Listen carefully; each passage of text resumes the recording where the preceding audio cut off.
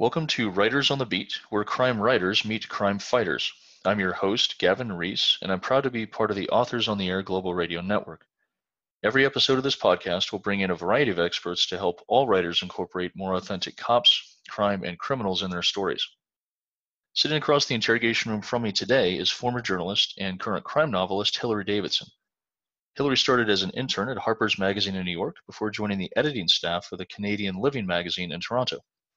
She became a freelance writer, composed 18 nonfiction books, and her articles appeared in a wide array of international publications.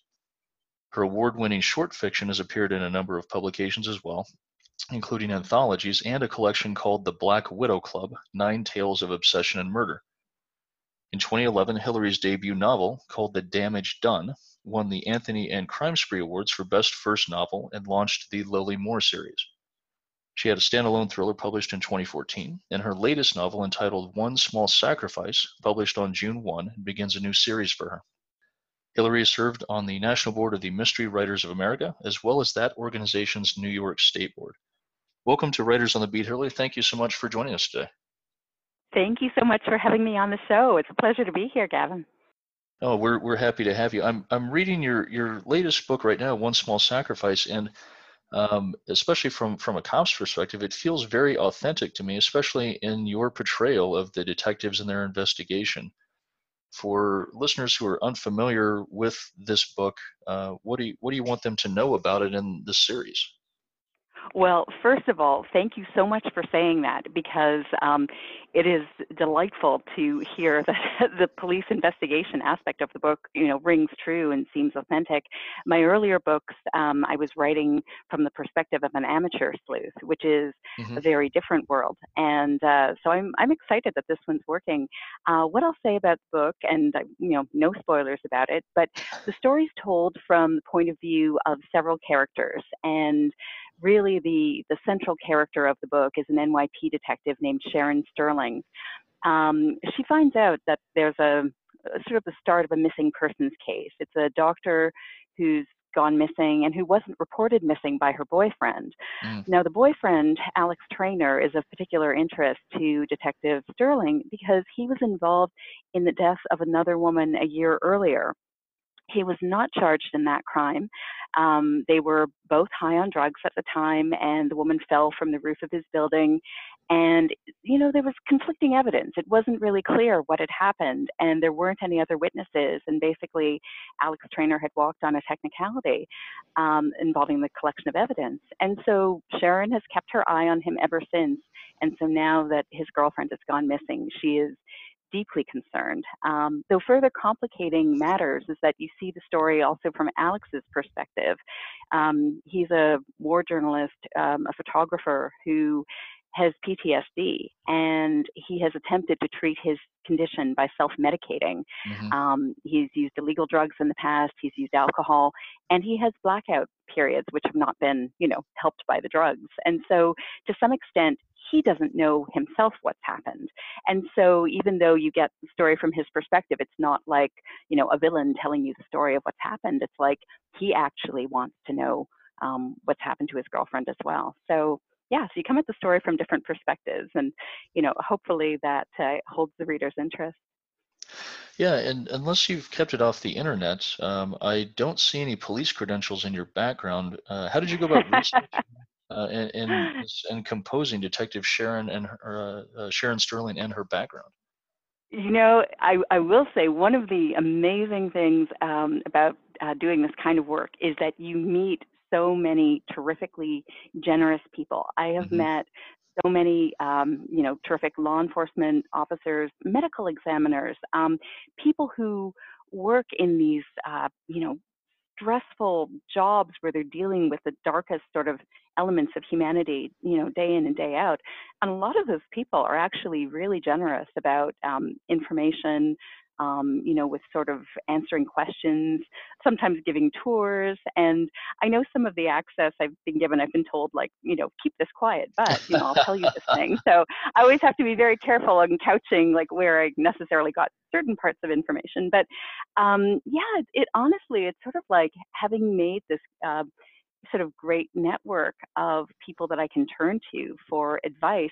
One of the things, in all honesty, that is not so hard to get these days is just the sort of general forensic data, Hmm. because that's pretty widely available. And there are manuals about that and guides to that. And, even people who watch television shows and read books, they have, some sense of how data, how forensics are done, even if it's not fully accurate, even if they think that a talk screen Sure. can be done in 2 days or something, there's a sense that they know what the procedures are. But it's more from hanging out with these people, from talking with them, that you get a sense of how they operate in their world and how they relate to each other. I think one of the most important relationships in the book is, Sharon and her new partner on the force, Rafael Mendoza, because they haven't worked together for very long. He's transferred from Los Angeles. They have very different working styles. And sort of their interaction had to feel sort of natural and real. In a way, it had to be a little bit of a source of conflict, but there also had to be a sense of like a team coming together.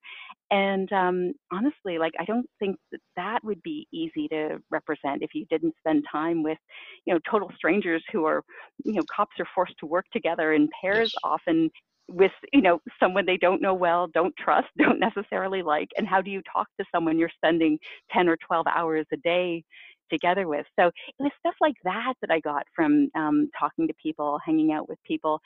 Also, and this always disturbs people a little bit, but the sort of gallows humor that's in the Hmm. book as well comes through as well. There was one time I was having dinner with a cop friend of mine, and just sort of out of the blue, he asked if I wanted to see this body that had been discovered in a pretty terrible circumstance. To be clear, not a murder, but just a body Yes. that hadn't been discovered for a very long time. So it was in Yes. this rather advanced state of decay. And, I was all like, oh, that would be great. And my Yes. husband was there too. And my husband was just sort of head in hands, like, what is wrong with you guys? But you sort of, have to roll with it. Like, this is what people see Hmm. in their day-to-day lives, in their jobs, and there's a certain kind of like, they have to be able to sort of handle that. They have to be able to sort of put that in the right box so that it's not troubling them later. And dealing with it with humor is a way that people do that. So I wanted that to be realistic in the book too. Yeah, and I would expect, based on what I've read of the book so far, that and now knowing that you've got relationships with law enforcement officers, I'm inclined to believe that they must be really good relationships and they must really trust you, because one of the things that you've done really well in this so far is the inclusion and portrayal of Sterling's personal life and her struggles with her husband and also his struggles with the demands of her job. That I think that gets kind of caricatured and typecast in a lot of formats, a lot of TV shows and books, but a lot of people don't really dig into that aspect of police life, and it is such a big deal to us. And I really appreciated that you included that, and that this isn't just a alcoholic divorced detective down on his luck story. Right. I'm so glad you say that, because I always feel like these things intrigue me, and I never know if they intrigue other people. And there are, books I read and shows that I watch. I just recently started watching a show called Barry, which is about a serial Yes. killer who accidentally becomes an actor. And in one of the very early episodes, episode 2 or episode 3, I remember there's sort of this ongoing joke about, a homicide detective, and he got married, but of course, 6 months later it broke up because, haha, how could it not? And Yes. this sort of awful, like, it's like just a thing that people kind of poke fun at. This Hmm. character breaks down in tears at times, and it's like, haha, his marriage broke up. And it's like, no, not funny. Like, that's, I Yes. understand that there are these tropes that people play with, and it is, a darkly, I'm not saying it's not appropriate for that show, but Yes. it's handled like that in a very cavalier way very often. And I think one of the most interesting things about characters, any character, criminal, cop, bystander, is the psychology of that character, sort of Hmm. looking at the underpinnings of what makes that person tick. And I don't think you can do that if you don't look at the relationships that they have around them. And so to me, that's all part of the supporting structure of the book. It would be less interesting if this were just about a single case. It's much more interesting, I Hmm. think, when you expand the lens and take a broader look at, you know, the people who investigate the case as well, at sort of their lives and how the case impacts them, how other cases in the past have impacted on them too. So it all comes together to tell the story.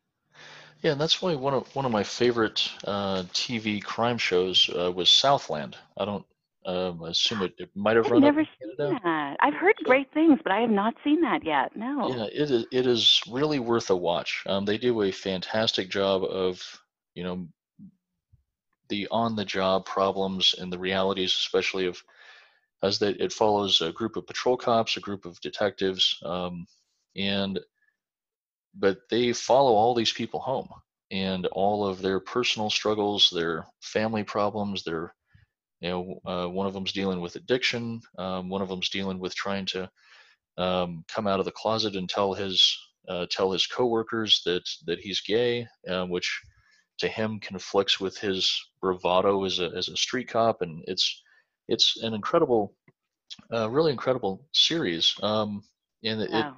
really I thought did a fantastic job of giving those characters a very three-dimensional reality, and letting a lot of their other life experiences show, like you talked about being that whole person, whole character. um, on that note, I understand that there's some of your own personal experiences and some of your own kind of backstory that's played into this, and particularly with the character Trainer. Right, because as I mentioned, that character, Alex Traynor, suffers from PTSD. In his case, from his time in battlefields around the world working as a war photographer, that was something that was very personal to me that I put into the book. And honestly, it took me a really long time to get around to writing about. But what happened to me was that when I was 22, at my first job out of college, I worked for the Department of Veterans Affairs, Canadian department in Toronto. Hmm. And it was a terrific place to work. It was really lovely. I was working on a PR campaign that they were having, but the office also helped veterans directly. There were a lot of counselors and nurses and different people who assisted veterans. But, I think as much as any office like that does, there are always people who are underserved, and in particular, people with mental illnesses. And there was one veteran who had become homeless. Um, he was in a really dark place, and he decided that he wanted to kill his counselor. But sort of on the road to doing that, he also decided that he just hated the whole office and wanted to kill everyone in the office. And so he decided to do that by starting a fire. And we were on the seventh floor of an office building. And I still remember the day he came in. He came in early one morning, and he had a big container with him. It turned out to be gasoline that he poured from, our office was a U shape, and poured like from one um, door to the other. And I remember going to like the door of my cubicle, like the edge of it, and Hmm. watching him and thinking, what is going on? And, someone's going to stop him. But no one stopped him. And I Hmm. saw him come to the end and start the fire. And literally it shot like from, carpet to ceiling, like this wall of flame. And all I remember after that is I know I ran. I don't really remember how I got out of the office. We were 7 stories up. I do remember being down on the sidewalk afterwards. Um, it's one of those memories that some parts of it are so sharp and other parts of it have just vanished and in all of this time have never come back. Um, but it wasn't really the end of the story, just getting out of the fire, because in weeks and months after that, I started having these sort of like strange, uncomfortable feelings I'd never had Hmm. before, where I would be out in public and a person would do something very innocuous. The first time it happened, I was on the subway and someone reached into a bag, and I was convinced that the person was pulling a gun out. Like I just went into this panic state because I thought Yes. another attack was about to happen. And so that started happening. And there were nightmares and things too, but it was the stuff that happened during my waking hours that I felt that I should be able to control, that I couldn't control, that really felt painful. And like Alex, I would avoid certain situations. I really hated sort of crowded spaces, Hmm. anywhere where there were a lot of people. I was fine at home, at work, in a place where I felt comfortable. A park was fine, if there were a ton of people around. It wasn't the same as being agoraphobic or something, but it was really hard to be around groups of people. And it took a long time for those feelings to go away. And looking back, I feel like a lot of that is because I didn't want to talk about it at the time. We had some counseling like right after the fire, but it was like group kind of counseling that told us Hmm. that, it was normal to feel depressed and it was normal to, have sad feelings. And it really, didn't do very much for me. And so my response was just to sort of, keep quiet about it because I thought if I told people, they would think I was crazy. Right. And it was funny, like what ended up sort of forcing me to talk about it completely by accident was a few years later, I was serving jury duty, and the judge um, we were put on a panel um, where the judge wanted to ask us if we'd ever been the victim of a crime. And when it came around to my turn, I just burst into tears, which is Hmm. something that has never happened to me in public. I'm not a crier, and I couldn't articulate it. I couldn't say what had happened. I just cried. And so, word to the wise, if you ever want to get dismissed from jury duty, a very fast way to do it is to break into tears in the courtroom. They were lovely and kind and very gentle. And, court officer went and got me water, and it was my day one of jury duty, and they excused me for the next 5 years. So they were very sweet. But it actually it made me go that night. I was part of a writers group, and I had to go to that group that night. And when we were talking at the very beginning, I just felt like I really had to tell them what had happened that day. And they were all agog because I had never told them anything about the fire, anything about, PTSD, any of these things afterwards. And I was, I think, kind of thrilled because instead of acting like, oh, wow, you're crazy, you have mental problems, they wanted to learn more, they wanted to Hmm. understand. And so, they encouraged me to start writing about it.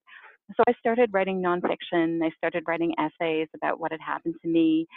And it's taken me a really long time to get to the point where I put it into fiction.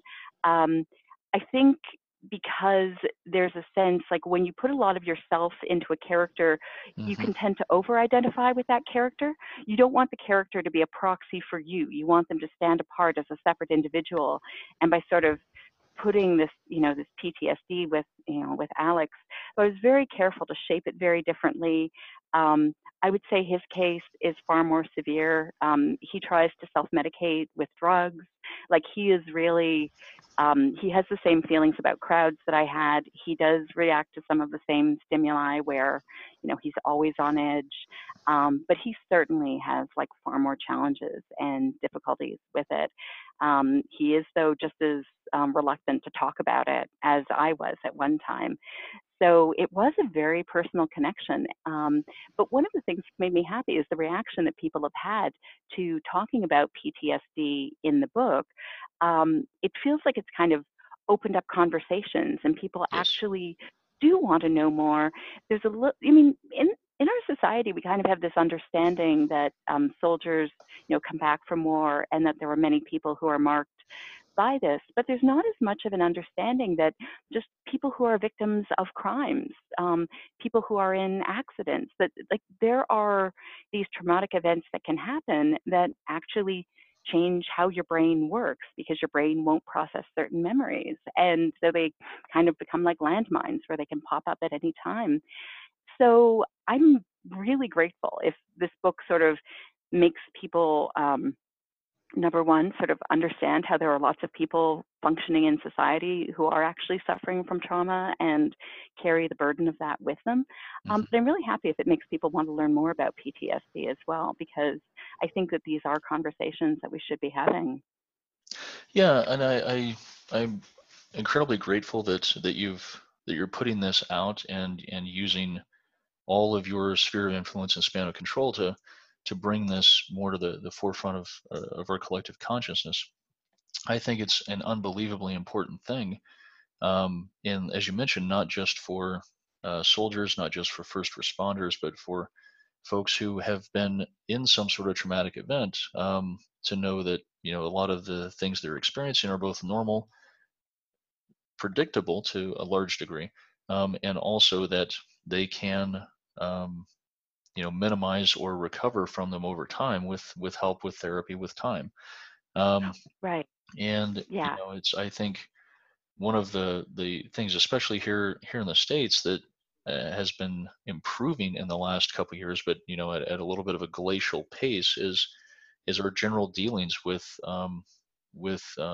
mental health issues in the public sphere, and Hmm. realizing that mental illness overall should be treated and thought of as, in my mind, as any other illness. If someone has diabetes, we don't sideline them from society. They they have Absolutely. access, Yes, access to help. absolutely. Um, It's a terrible thing that I think historically what people have done, there've been sort of two things. One is that people are tended to be, grouped as, well, if you're mentally ill, you're not part of the normal population. And mhm. so someone who's suffering from depression, someone who's got, whatever the issue is, you don't want to be grouped as mentally ill. Like, you want to be part of the normal population. You don't want to Yes. be segregated that way. And there's so much shame and stigma that's historically been attached to these things. And even now, I mean, it's, one of the things, like, honestly, with certain first responders, like, some of the people I know have basically experienced trauma, Hmm. had symptoms of PTSD, didn't feel that they could talk about it because it would threaten their jobs. Like, Hmm. there's this sense of, especially I think for men, like, really aren't supposed to talk about this. It's sort of like not Right. the masculine thing to do. It's and instead, it sort of keeps people trapped. It keeps people feeling shame. It keeps them from getting help that they need. And I think it would be so much healthier if we did look at mental illness as any other kind of illness, understanding that there are people who have chronic conditions that they may have throughout their entire lives, but Hmm. there are all kinds of conditions that might be temporary, that a person might have for a certain period of time, that there can be help with, that there can be therapy, it could be medication, whatever it is that they need, that can move them back into a good place. And the more we talk about that, the more open we are. I think the more we help people with that and kind of normalize it, because nobody should feel afraid to talk about it. Nobody should feel stigmatized, and that they're not part of the normal world anymore just because they're suffering from an illness. No, and my personal conviction, along those lines, are that there are very few, especially, at least from my perspective and my own experience, there are very few, if any, uninjured officers and uninjured firefighters in a mental Mhm. state, or from a mental perspective. And Yeah. almost all of us deal with PTS, in some form, or for some time, or sometimes forever, because of Right. our jobs. But like you mentioned, nobody wants to talk about it. For the benefit of the listening audience, there's a fantastic book written by a former retired Pima County Sheriff's deputy from Arizona, who's a doctor of psychology, Dr. Kevin Gilmartin, and he has a book out that's been out for probably 15 years now at this point. But it's called Emotional Survival for Law Enforcement, and it's a short read, but it's effectively a how-to guide for cops to deal with the stress of work, and from a reference perspective, would be incredibly valuable for folks who don't have access or don't have the trusted relationships like you have, Hillary, where people are willing to talk about and disclose these things to you. It would be really But good. it sounds like a great resource anyway. Like, it sounds like Yes. even with that, I mean, I now I definitely want to read that, and it's so important, Yeah. to know about those things. Like that, that's fantastic. I'll Now, definitely look for that. yeah, I'm trying to get. We're trying to work out our schedules to get Dr. Gilmartin on the show. He made a tremendous difference in my career just a few years in. I'm certain that I would be divorced and very lonely right now if not for him. Wow. Um, and getting back to your writing on a less depressing topic, um, in reading through this, it seems like your book, your writing, is a Venn diagram of several fiction genres and subgenres. Where do you think it belongs on the bookshelves? Oh, this is the best question because I have been sort of quietly tormented by this for ages. Since my first book came out, it was an amateur sleuth um, novel. And so I think, the general sense is that that belongs in a cozy section, but it wasn't a Mhm. cozy book at all. It was actually a very dark book. And I was told by so many different bookshops, like, we don't even know where to shelve you. And so I am not making it easy for anyone. Yeah. The new book is, I think, has been classified in completely divergent ways. I know that it's uh, been considered domestic suspense, domestic thriller, and yet at the same time, it is a police procedural. I Hmm. am not making anyone's life easy by Yes. doing this. For my own purposes, I think of everything that I write, though, as psychological suspense or psychological thrillers, because one sort of through line, one constant in all of my work is exploring psychology. Hmm. And so I would say that, that would be where I naturally gravitate to. But yes, in the new book, because you have, NYPD perspective, suspect perspective, bystanders perspective, another perspective I won't go into because it would be spoilery, but you actually, cover these different bases. And so for me, it's always just, you know, does the reader get into the story? Like, is the story going to engage the readers? Are they going to believe in the characters and want to follow them?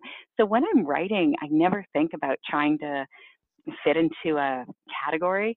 I'd like to think that years from now that this will be considered normal and that there'll be, Hmm. a recognition that, it's good if a book fits into several characters. But I will Yes. say, until recently, it's actually been a really challenging thing because, often stores sort of don't know where to shelve Hmm. you and your own publisher doesn't know how to market you. I will say though, with my current publisher, with Thomas and Mercer, that they were excited that the book crossed genres. They were Oh, the first fantastic. people that actually said to me, yeah, they were like, this presents such an opportunity. And I said, well, everyone else is having difficulty with this. Like, don't you think it'll be a challenge? And for them, they were like, no, it's the opposite. There are so many different points of entry, like for people to be interested in this. And so it's the first time anybody has ever told me that um, that it actually opened up opportunities rather than making Mm. it difficult. And the book actually did land on the Amazon charts, like their own bestseller list. So knock on wood, the Yes, strategy has paid off so far. fantastic. In terms of that, from a craft perspective, there are traditional obligatory scenes within the genre and within subgenres. How do you try to balance that pendulum between, having a very original and risky story on the one side, and then a very tried and true, almost rut-like story, recipe driven on the other side, and balancing these genres? That's such a great question because if you were to take One Small Sacrifice apart and just sort of look at the basic story, I mean, the story of a missing woman and, her troubled boyfriend who, has suspicious things going on in his life, Hmm. that is a really tried and true story. Like, that is, I mean, you Yes. turn on the news and you see stories like that, never mind looking at fiction. So, it I kind of look at it, I guess, that there were really plot-wise, we just kind of keep telling these same stories. There's a missing person, there's a dead body. That's not what's original. It's never what's going to grab people's attention. What can be original and engaging are the characters themselves. And, I think what draws the reader in is wanting to know what makes those people tick.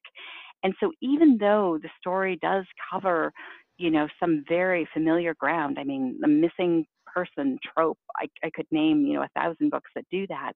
But, following these particular characters in this investigation, one of the things I think that people have responded to the most is how the character of Sharon Sterling, the detective, evolves. That she starts out with a very strong gut instinct about Alex Trainer because he was involved in another death a year earlier, because he's he's been involved in some shady things. He's, like I say, he's using illegal drugs. There are some things that are going on in his life that are not always on the up and up. So she just focuses on him immediately like a laser. Like, I know this guy is guilty, looking at every aspect of his life. She finds, holes in his alibi. I mean, he just, he's a very questionable character. But partway through the story, her husband really challenges her because he points out to her that her father, who was a soldier who came back with PTSD, and who really, suffered terribly from the condition, wouldn't talk about it, but his life was really torn apart. Um, Her husband points out that she carries the ghost of her father with her, and that Mm. She's looking at Alex in a similar way, looking at him as a ticking time bomb, the way that her father turned out to be. There's a backstory there that I won't get into, but basically her father had a really tragic death, and that is something, and the pain from that is something Sharon carries with her. And the fact that she didn't stop it before it happened is something that she carries with her as well. And so it gives her this extra layer of guilt, and kind of, pain over the fact that she couldn't arrest Alex a year ago, and, she's going to get him this Mhm. time. But what her husband points out to her is that, instinct is not a superpower. We all tell ourselves that, Yes. our gut knows these things, and that, but, he tells her, this is your memory. This is your experience. These are your biases. This is, you need to look at the case more objectively. You need to sort of set aside like your own feelings and come at it in a different way. And so I think that is one of the things that's really surprised people. They're so used to this trope of like the relentless detective who they don't have a personal life. All they have is the case that they're on, and they've got to get the person who's responsible. Yes. And in Sharon's case, it's like she really evolves. Like, she actually changes in the course of the book. And I think it's things like that that grab people, because what's real and what's human touches us, and it shows us a sort of possibility for change. That's exciting. So it's sort of like just the basic plot, I think, is never the exciting thing of the book. That might be the sort of, it's a mechanism for getting the story going, but what you're really there for are the characters themselves. Who was your first writing mentor, and what was that relationship like? Oh my goodness. I guess I've had, several along the way. Even from the very beginning, when I was in grade 4, my teacher gave me a copy of Mary Stewart's Little Broomstick, and in it she Mm. wrote, "Looking forward to reading your novels one day." And so even from a very early age, I had wonderfully encouraging teachers. I had a high school teacher who was incredibly encouraging about my work, Mr. Baker. He is delighted now that I am writing novels. He's, really, it's kind of lovely to have this sort of cheering squad of teachers who knew Yes. you. On the professional front, I have had so much kindness extended to me by other writers. One of my favorite writers, sort of going back years, has been Megan Abbott. Hmm. And back when I was publishing short stories, but not yet, didn't have a novel ready or anything like that, I met her at, I think I must have gone to an event of hers or something like that, and we had a conversation. And she ended up recommending me for a short story reading series called, it was like Kettle of Fish, which is in New York. Okay. And it was just like such a generous thing to do. When my first novel was coming out, she blurbed it. Mhm. Um, Wow. she is just an incredibly talented, brilliant writer, but also a brilliant human being, and just tremendously kind. And I've had wonderful experiences with people like Harlan Coben, Hmm. Sarah Paretsky, some of these authors that I've been reading their books for years. I mean, I discovered the V.I. Warshawski books when I was in high school and just loved them. And then to sort of go on and meet these authors and find that they are like warm, wonderfully supportive people. So I've been very, very lucky. So yeah, I would say that there have been a few mentors along the way. Now, a recurring theme on this podcast is that most people only need about a decade of consistent effort, putting in real blood, sweat, and tears to become an overnight success. Um, Seems to me that this is especially true for authors and musicians. How does your experience compare to that? Oh, I would absolutely agree. I would say, I think when I started out, I assumed that it would be easier for me because my background was in writing. I'd Hmm. been a full-time journalist for years, and I'd written, as you said in your intro, 18 nonfiction books. And so, I had this dream about writing fiction. And when I finally, buckled down and decided that I would do it, I discovered that it was like using a muscle that had never really been flexed. So that even though I had all of these writing muscles and deadline muscles and things when it came to journalism, that I could write, 1,000 word article in the same amount of time that it took me to write maybe 100 words of fiction. Yes. That it was a very different world. It was a very different mental space to occupy and extremely challenging. Um, so yeah, so definitely, that was a surprise starting out. And then just in terms of success, you know, I know I've been incredibly lucky. My first book, The Damage Done, it did win awards for Best First Novel, won the Anthony Award, which is such a huge honor. Hmm. And so there was a lot of, there was recognition and a certain amount of attention that came with that. But you also know that you're just a very tiny tadpole, in a very big world, that the print run of Yes. that book was tiny, that I was sort of known in the mystery community for it, but not sort of by a wider, range of readers. So, I mean, just in terms of like commercial success, the latest book, One Small Sacrifice, knock on wood, has been the sort of, um, uh, kind of like what any writer would hope. Like it's really Yes. taken off and it's, getting a lot of attention and has a lot of readers. And, it has taken me, it's about a decade. It's like you said, it's like a decade and writing all these other books and, dozens of short stories and all of that in the meantime to sort of teach me what I needed to learn to write this book. Um, it really, it's one of those things like, yep, takes a very long time to be an overnight success. Yes. Now, what do you have going on right now in terms of like your works in progress or upcoming releases that folks should be on the lookout for? What's next on your horizon? So I've just been going through the edit for my next novel, which is the second book in this new series. It's not a spoiler to reveal that Detective Sharon Sterling and her partner Rafael Mendoza are going to be back. The new book is called Don't Look Down, and that'll be out, I think, February 11th, 2020, from Thomas and Mercer. And in that story, there's an entrepreneur, a very young entrepreneur who's being blackmailed. And at the beginning of the book, she meets with her blackmailer to pay him off, and the Mm. meeting goes disastrously wrong and the case picks up from there. So there's that book.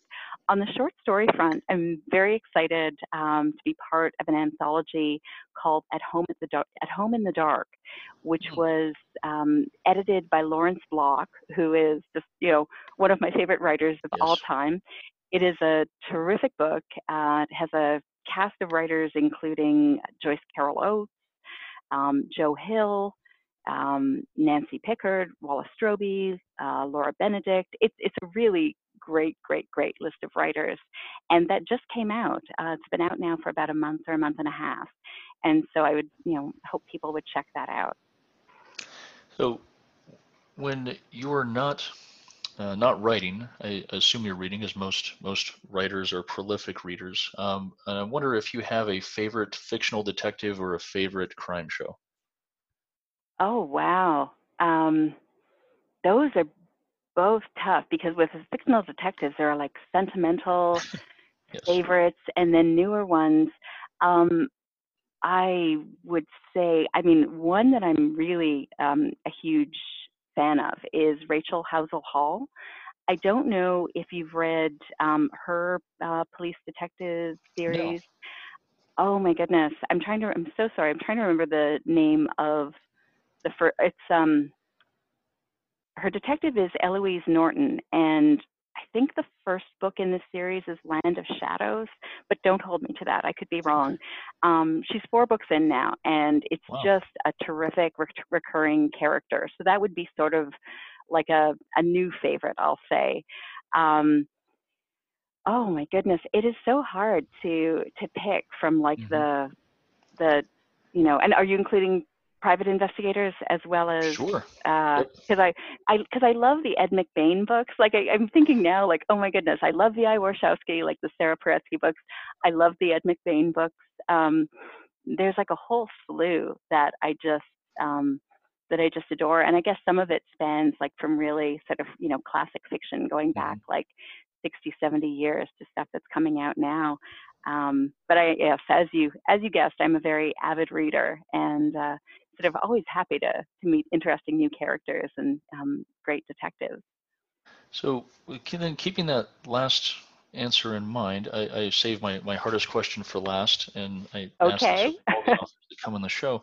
Um, God forbid it should happen, Hillary, but were you to wake up tomorrow and find yourself murdered, who would you want working the case? Would you put Norton on the case, Sterling and Mendoza, or would you bring in maybe even a revenge artist, a CIA operative to Oh, get your wow. I pound mean, of yeah, flesh? because once you say murdered, I mean, because right there, it's sort of Hmm. like, do I want something, do I want like the Continental Op coming in and looking at this case and maybe taking out a whole town if necessary? It sounds terrible. um, my goodness. I guess honestly, like I think of Sharon as like, Sharon Sterling. She's so Hmm. passionate and she's great at her job. Like I would certainly want her to be, in my corner if there were a police investigation. If for some reason there were a technicality and someone got away, with a crime, I would want VI Warshawski to be on the case because she is relentless too, and she would definitely get the perp. So there's the cop answer, but there's the private investigator because we know that cops, for there are sometimes technical reasons that come up Hmm. why someone can't be charged with a crime. So I'm covering myself there. I've got my detective and my PI. It's funny. Occasionally there are a lot of task forces that show up on this with an investigator and an assassin, just in case. Well, honestly, when you said that, I was thinking, I don't know if you've read Chris Holmes' book, The Killing Kind, Yes. but he has a terrific assassin in Michael Hendricks, who his specialty is knocking off other hitmen. So it's the kind of case that he would take, because if I was murdered, then, Michael Hendricks would go after the guy, or the woman. I don't want to be sexist. Whatever it is, the assassin who did it, Michael Hendricks would go after. So that would be another good way to cover the bases. Yes. I Absolutely. love that we're all sort of like so in this dark space mentally that we'd sort of be like, yep, we're going to have the police investigation, but we're also going to cover our bases with assassins too, because that Yes. could be necessary. I greatly appreciate you spending time and helping us, all of us, myself and the audience included, further develop our craft and our writing. Thank you so much for your time today. I appreciate your wonderful questions and just being on your show. This is a terrific experience. Thank you so much. You've been listening to Writers on the Beat, where crime writers meet crime fighters, a copyrighted broadcast of the Authors on the Air Global Radio Network. I'm your host, Gavin Reese, and this episode's guest has been critically acclaimed author Hillary Davidson. Until next time, take care of yourselves and each other. Be safe out there.